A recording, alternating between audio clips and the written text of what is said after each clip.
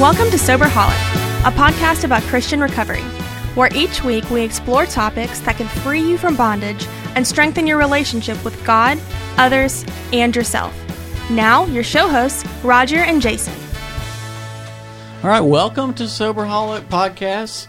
We're back for another episode, and we have a very special guest with us. We have Pastor Adam Montgomery here with us. And I've been looking forward to this one all week because Adam, he doesn't even know this, and I'm going to sound like a fanboy here, but I'm going to do it anyway. He's one of my favorite preachers that I listen to regularly, and the first time I actually heard you preach was at a funeral, and I was going to this funeral at your church, and I was not expecting to hear, you don't usually go to a funeral expecting to hear, like, wonderful preaching. Right. But, like, if I wouldn't already been saved, like, I would have gotten saved at that funeral, man. I'm telling you. I was like, what in the world?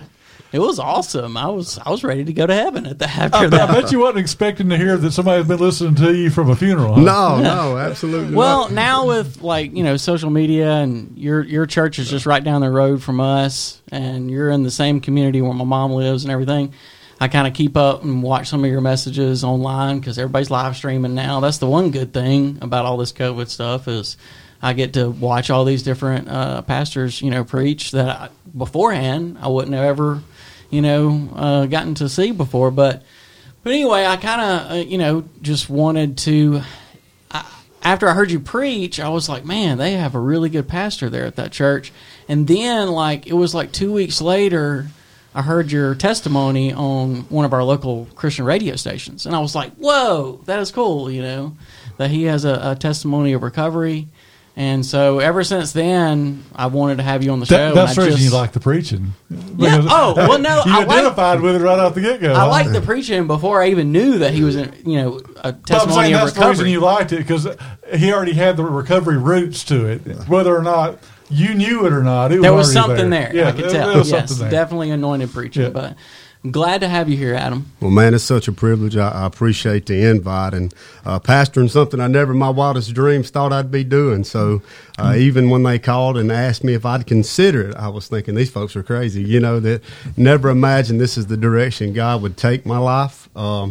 Really, 12 years ago, almost 13 years ago, was broken, lost, trapped in addiction. It really had no hope for living. If I'd have died that day, it wouldn't have broke my heart any. I really had given up on everything. DHR had taken my daughter. My marriage was a Jerry Springer show. Literally, we had chairs to throw. They was being thrown. It was just as broken can be. And as I look back on that time in life, I see where God had been pursuing me. I remember a time when I was 17 that I got arrested, was facing a lot of time, and I prayed that prayer, God, if you'll get me out of this, you know, I'll do this and I'll do that. Well, needless to say, he heard me, and I didn't follow through with my promises. And from the moment I left that jail until I ended up in recovery, he was pursuing me. I couldn't get away with anything. I could jaywalk, and I'd go to jail for 90 days, and it was just crazy how he just continually pursued me. Then I couldn't see it, but looking back now, I see the love of a father. I seen him pursuing me and keeping his hand upon my life all the way to the point to where I think of Jonah. When Jonah got thrown in the well, the Bible says that when his soul had fainted within him, he remembered the Lord. Well, God allowed me to get to that point to where my soul fainted within me. I said a prayer one night. I said, God, look, if you don't do something, I will. The only something I knew to do was take my life, take my wife's life, and just throw the towel in. It just gotten that dark and that bad that I didn't see any way out. Well, I said that prayer, and within 12 hours, a task force kicked the door in. And me and my wife both ended up in jail, facing 20 years on a manufacturing first-degree charge. And I'm sitting in jail and excited to be in jail. If that tells you how broken I'd gotten, is just to where that was a relief. I could breathe, that all the pressure and weight of the life that I'd been stuck in had been lifted. And I got there and I said, okay, if this is what it takes, so be it. And little did I know, God had his hand in that.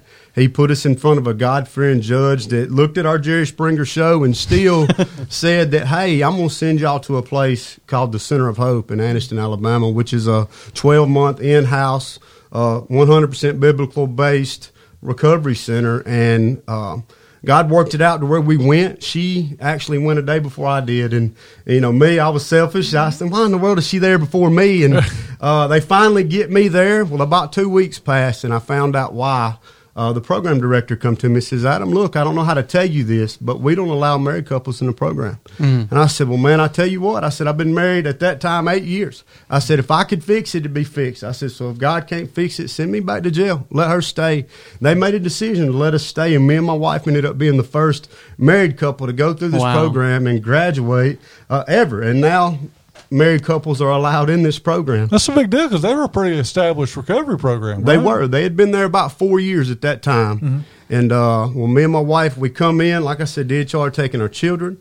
We had lost everything. I literally had somebody else's clothes on because the jail lost mine when I showed up there. Had nothing. They give a voucher for underwear. You know what I mean? Yeah. Just whatever they could give is what we had. And this program, the way that it's based, is just to break down God's word and begin to share with you that, hey, you're not your past. Your past doesn't define you, that God's already defines you, and teaches that anybody that's in Christ is a new creation. And I needed that. I couldn't fix the old me. He was too far gone. He was too broken.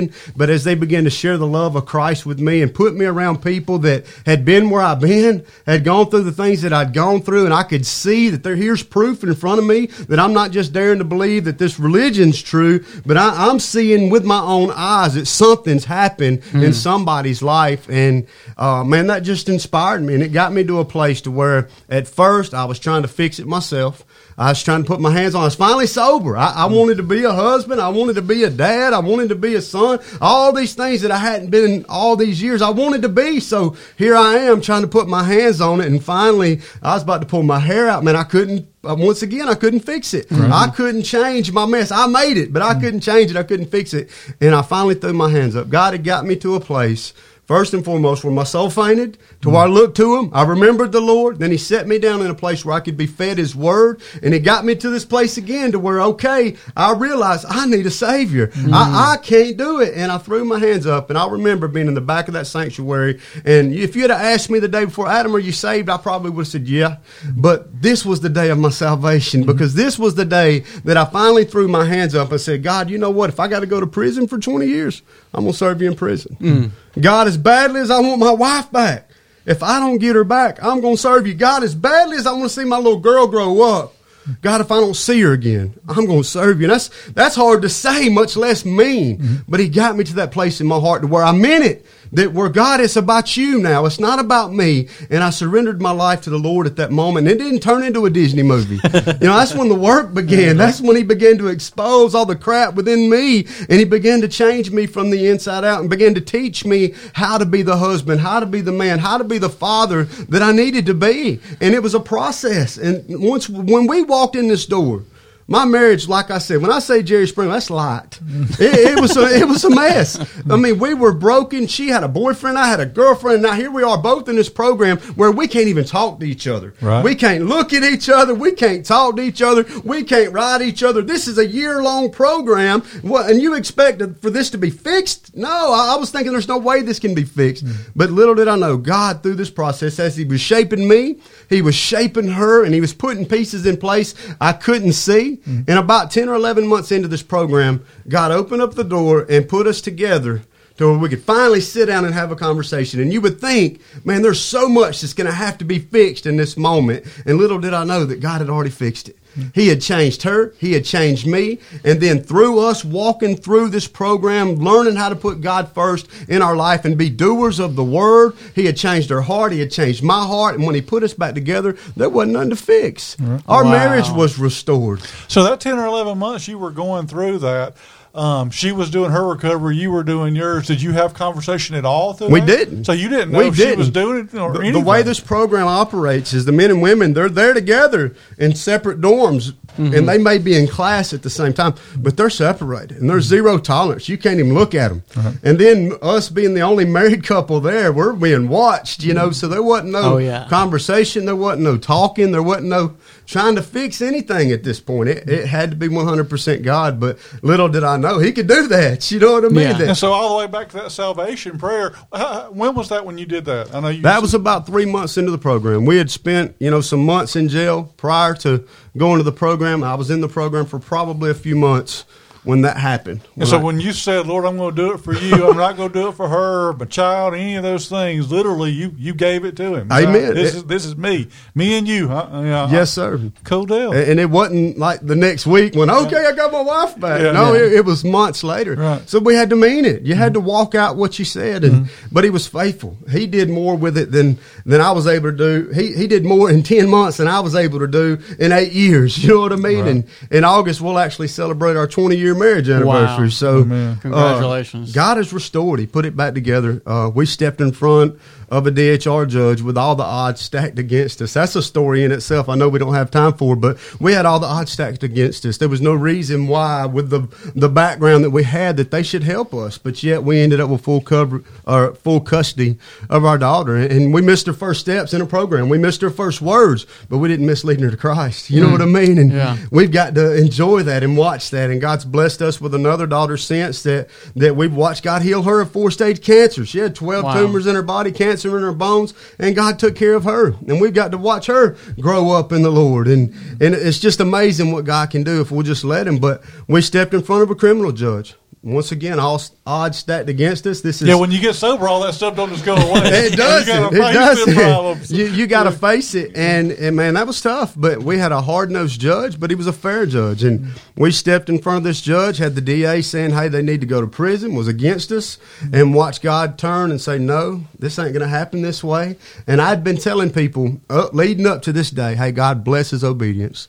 And this judge, with the DA saying, "Hey, send him to prison," turns and tells the DA to hush. Says, "No, I'm going to bless their obedience." And I said, amen. 20 years turned into 3 years probation. Wow. About 6 years ago, was able to go get a full pardon. So all that stuff has been took care of. There's two now. Same thing. Amen. He applied for one. I just applied for one, He is faithful. And, we graduated this program. Like I said, when we walked in the door, we had nothing.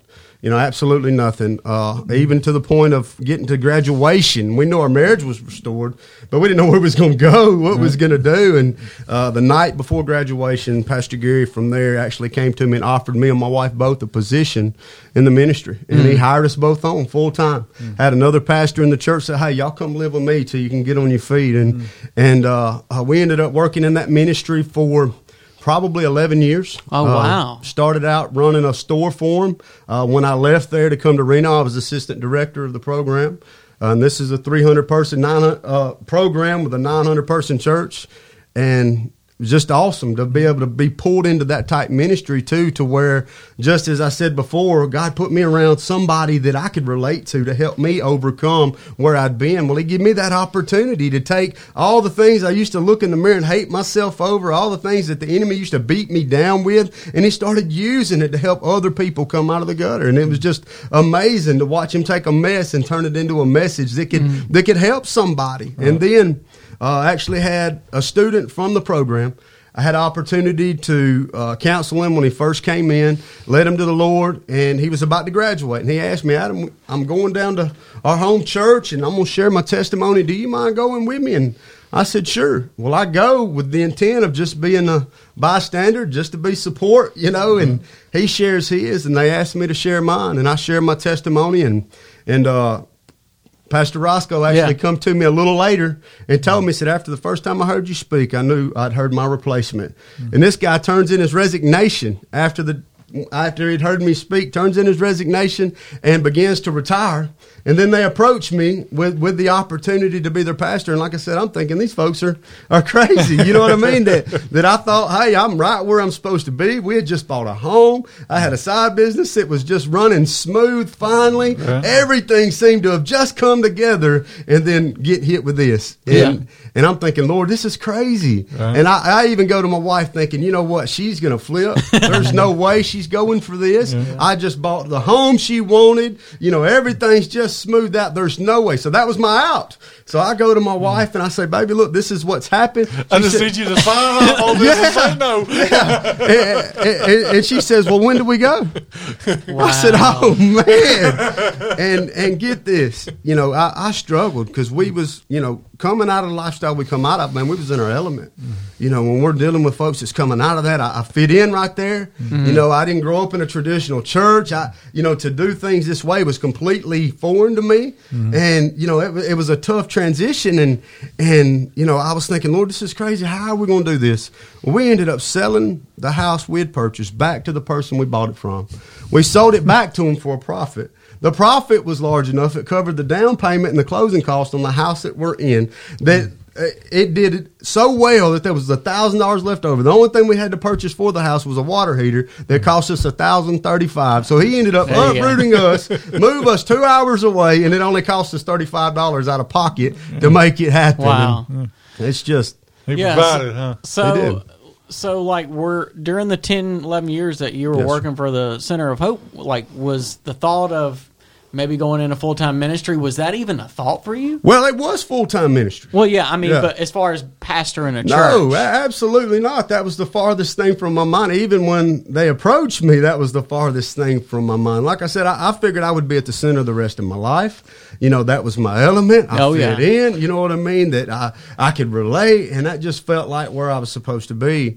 And when this time came, the Lord just made it so clear that it's either get out of the boat or I'm going to kick you out of the boat. Yeah. So whenever I moved here, I went to a faith-based rehab in New Orleans, and whenever I was moving away, like, I was kind of scared because being close and being connected to where I got sober at, it was kind of like a safety net, you know? And whenever I was moving up here, I was a little bit timid as far as, you know, how it's all going to work out. And then also, you know, I wasn't full-time in ministry when I was down there, and then coming into full-time ministry, it was a little bit scary, you know? Amen. It is. But luckily, the church we stepped into, Reno, man, it's got an amazing congregation, and they welcomed us in with open arms. And it was a blessing that the introduction of who I was came through a testimony of telling them where I came from. Right. So there was no mystery. They knew what they was getting to begin with. And like you said, Roscoe can sing, and they knew they wasn't getting that because I can't sing. And yet, they still welcomed us in with open arms, man. It's been such a blessing to us and helped us with this transition. Yeah. You know? Well, how is this transition? Because from what it sounds like, and I don't know you other than what we've talked about so far, but based on what y'all just said, I know, like, I tell my pastor, I'm comfortable around recovery folks. Like, suicide, that doesn't bother me. Yeah. I don't know if you can ever be comfortable with it, but I understand it. I've been around the depression comes with it. Yeah. Needles and junkies and, you know, crackheads, those things, I'm comfortable around that, like being around a kid, you know. I mean, I get that because I've been there myself. But you put me around a bunch of church people, I'm like, I don't know about this. Like, I'm out of my element then. How does that transition work for you? I'm with you. And I've shared a lot of times that I get to go to the jail and share quite a bit, and I'm more comfortable in that environment than I am in the pulpit, and you know, it's amazing to even have the opportunity, because it just shows the grace of God that to have somebody like me that came from where I come from, preaching to people that's been in church longer than I've been alive. You know what I mean? That if anything, they should be switching with me. But God's opened that door and shown that grace and gave that opportunity. But it is a tough transition. It's definitely foreign to us. It's like going into another country, for real. But the Lord's took it, and it's been a process. But He's growing the church and getting people excited, including us. And so it's cool just to watch Him work, and just to know that there's a purpose behind it. He didn't do it for no reason. Right. It wasn't because I'm not looking for a title or a position or none of those things. That wasn't even in my cards at all as far as life goes. I was fine with where the Lord had me, and to know that He's went to this great of an extreme to put all these pieces in place to make this work just fires me up, because I know that He's up to something big. And I know without a doubt it's got to do with recovery, because the Lord hadn't brought me from where He's brought me from not to use where I've been. And I'm not proud of where I've been, but I'm not ashamed of where He's brought me. So I want to use that the rest of my life, because there's people out there stuck and broken and lost and think there's no way out. And you know what? What better way for God to say, yeah, there is. Look at these guys. You know what I mean? Look what I did with them. If I can change their life, I can change anybody's life. And He's been doing that since biblical times. He's took people like Paul and that was kicking in the doors of Christians and doing all the things that he was doing to say, hey, this is the guy I choose to write 2/3 of the New Testament. You know, that man, that's what He does. He's in the business of blowing people's minds through people like us, you know. And well, here's a question I got for you, because what I know of Center of Hope, they are faith-based, and some faith-based will say they're 12-step based but still be faith-based, but I don't believe they're 12-step based, correct? No, sir, they're not. All right, so a lot of the conversation, we're not just 12-steppers here, but me and Jason have both been through 12 steps and through Celebrate Recovery, through AA, through those avenues, and so we're very familiar with those things. And oftentimes that's the guest we have is someone who's been 12 steps. So I'm curious of how that has looked for you in sobriety. I understand, of course, whether it's 12-step or not, God is the ultimate change in our lives. Yes. But, usually, like say for 12-step, you've got to be willing to admit that you're powerless, that your life is unmanageable. You've got to be willing to take an inventory of yourself. You've got to work through forgiveness issues of people who've offended you, and those of you who offended, and make amends to those. Does it look like that through your recovery? Ultimately, that's biblical. So it's not a 12-step thing. That's a biblical thing, that we've got to know we're in need of a Savior, or we never get to that brokenness where we look to Jesus. And then when we come to Jesus, He's going to search our heart. He's going to test us, and He's going to expose these things in our life that doesn't match His character or His Word. Well, that often is unforgiveness or things that we've faulted and done against people that He's going to bring to the surface and bring to light that you got to deal with. Mm-hmm. And that's just part of walking in a relationship with Christ. The closer you get to Him, the more that mess is exposed. And I tell you, the part that really helped me is like I said before, is that anybody that's in Christ is a new creation. For me to think that I could fix the old me overwhelmed me. Mm-hmm. You know what I mean? What I needed to know is I could have a do-over. Mm-hmm. That I could have a fresh start where I didn't have to try to go fix all the mess that he made. Not that we don't make amends, because those things are still there. Mm-hmm. Those things do have to be addressed and took care of. But what I didn't want to have to do is try to fix me. I can go apologize and go do the things that need to be done, but to try to take that guy that I was and make something out of him just seemed impossible. And then God's Word shows us that anybody that's in Christ is a new creation, that the old is gone, behold, the new has come. And what that tells me is that old man can die. And I can have a fresh start, and I can move forward. Now there's light at the end of the tunnel. And that helped me more than anything, was just knowing that He'll cast my sins as far as the east is from the west, knowing that He'll blot them out for His own sake and not remember them no more, and that He would make me new. And that newness would give me a fresh start to be that daddy, to be that husband, to be that father, to be that son that I desired to be, Yeah, and we see in the Bible that even discipleship, we kind of look at the 12 steps as kind of a discipleship model in and of itself. And that we see that process, and I've heard you say it a couple of times now before we even start talking about this, that it was a process. And so we see that in the Bible too. Yeah, so ultimately what I'm hearing is that, and I've heard this said by many people in different ways, but our identity is not found in our past failures. It's who we are in Christ. That's it. And I know for a guy like me, Jason and I have talked several times, that I was so resentful against God. I blamed Him for so many things in my life. I wanted nothing to do with your Jesus, and that's the way it was in the beginning for me. But it took me being around other people who spoke life into me, and that I could see something different about them. And what was so different about them was they had Jesus. That was the difference I seen.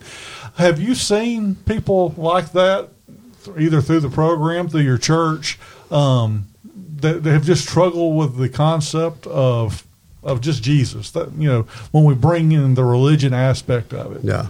Well, being in that program for so many years, I mean, you see people come from all different backgrounds and all different types of burdens and weights. And what we've seen change them is, I think it was John Maxwell that said, people don't care what you know till they know that you care. Mm-hmm. So as somebody comes in the door, and especially somewhere that's 12 months, really give somebody a time to unpack. Mm-hmm. You know what I mean? Mm-hmm. And really get to a place where they'll open up and just loving on them and encourage them. Hey, if they believe in whatever they believe in when they walk in the door, that's okay. Mm-hmm. I'm not trying to beat you down with the Bible. I want to love you. You know what I mean? And if I love you long enough, well, you're going to see Jesus in me, because God is love. Mm-hmm. So ultimately, that was always the barrier breaker for someone that's searching. Now, somebody that's just not searching, that really has no care of that whatsoever, that's a different story. But somebody that's broken, somebody that's hurting, and they're searching, they just don't know what they're searching for, loving them is the way to get them to Jesus. Mm.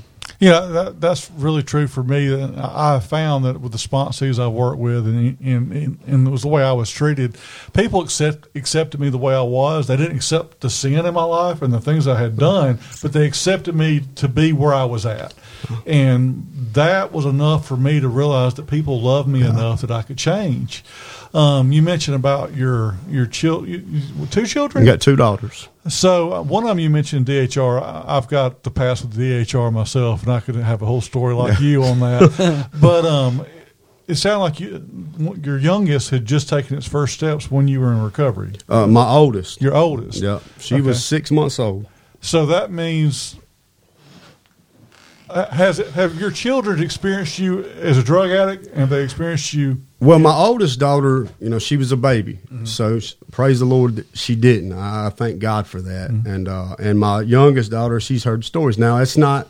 We don't keep it from them. They know our background. They know where we come from, because that's not something we hid. Plus, being in the Center of Hope ministry, they come in contact with people that are struggling and coming through that process. So they've seen people pass away. They've seen people not make it. They've seen people do well. So, those questions that are risen in that process, we've answered honestly. And we've even answered honestly where we've come from so that they know when we say, hey, you shouldn't take that route, we're not just trying to tell you what to do. We've been there. So they know exactly where we've been. Even our oldest daughter, as far as DHR, she knows all of that. That's really good because our children are the same way. We're very open with them. Well, they've seen us do ministry for so long. I mean, it's just common to have somebody on our couch or something like that. Us too. So they've seen that and they've asked questions, and we've been really good not to glorify them old days because there was some fun times. I'm not going to lie. All of it wasn't courts and cops. There was some times I had fun, and so we're quick not to make fun of those or make light of those times.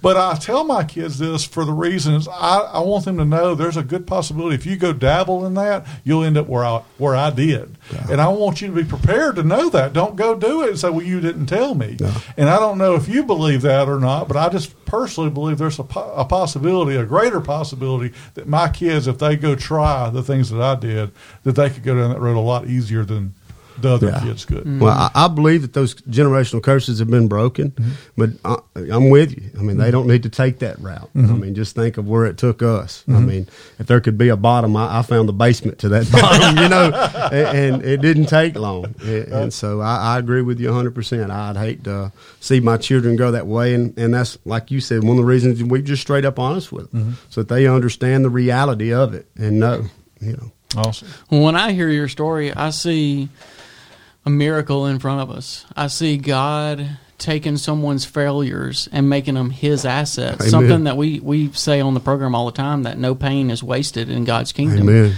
And so I see God strategically positioning you in ministry to be able to help people and to give them hope, that you can come out of this and you can walk out of the darkness and into the light.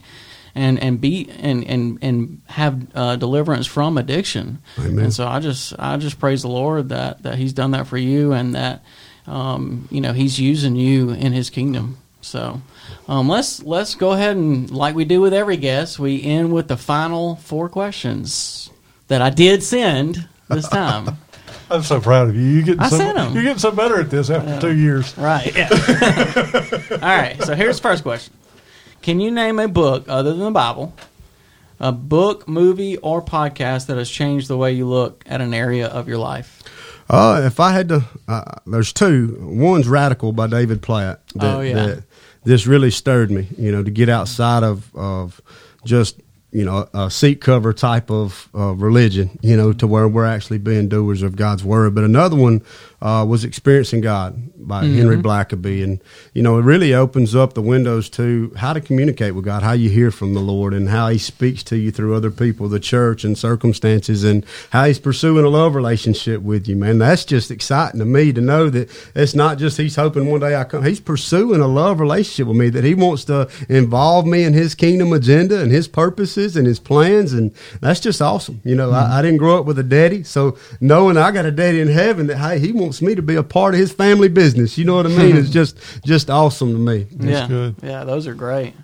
Number 2, if you had a blank billboard to share advice with the world, what phrase would you put on it? you haven't gone too far. Ooh, I like that I one. haven't heard that one yet. Yeah, That's I good. like that one. For so long, I thought I'd went too far. Even when I come to know the Lord, I thought I'd went too far. I thought I'd made too many mistakes. And the Lord spoke to my heart one day, and he said, whose opinion are you going to believe? Yours or mine? And that got me for real, because his opinion of me is a lot greater than my opinion of me. And or the opinions of others. Or the opinions of others, or what our rap sheet says. You know what I mean? And that just really changed my perception of things for real. Yeah, that's powerful. Number 3, when talking about the 12 steps or principles or whatever, principles of recovery, what's your favorite one? Well, I had to look them up. I'll be honest with you, I had to look them up. But we actually like talking to people who didn't work the 12 steps in their recovery, because we don't think that there's just one way to recovery. Amen. Well, we all know that the one way is Jesus. Right. Yeah. And whatever route you take to get to Jesus, then praise the Lord. That he'll do it when you get to him. He can break those chains. But it was the third one where it says that I've surrendered my life and will to the care of the Lord. And the best thing I could have ever done, was surrender my life and my will unto him. And I shared with you the time in the back of a sanctuary where, God, it ain't about me no more. And man, he sure showed up and showed out with that decision, and I'll never regret it. I'm reaping the benefits of it even now. Right. I'm thankful for it. That's great. And then the last question is just, how can people reach you? We're on Facebook. It's under me and my wife's name, Adam Amanda Montgomery, on Facebook. Also, Reno Church is on Facebook. We try to live stream all our services, as you so kindly shared. That's a blessing to know that you've been watching, man.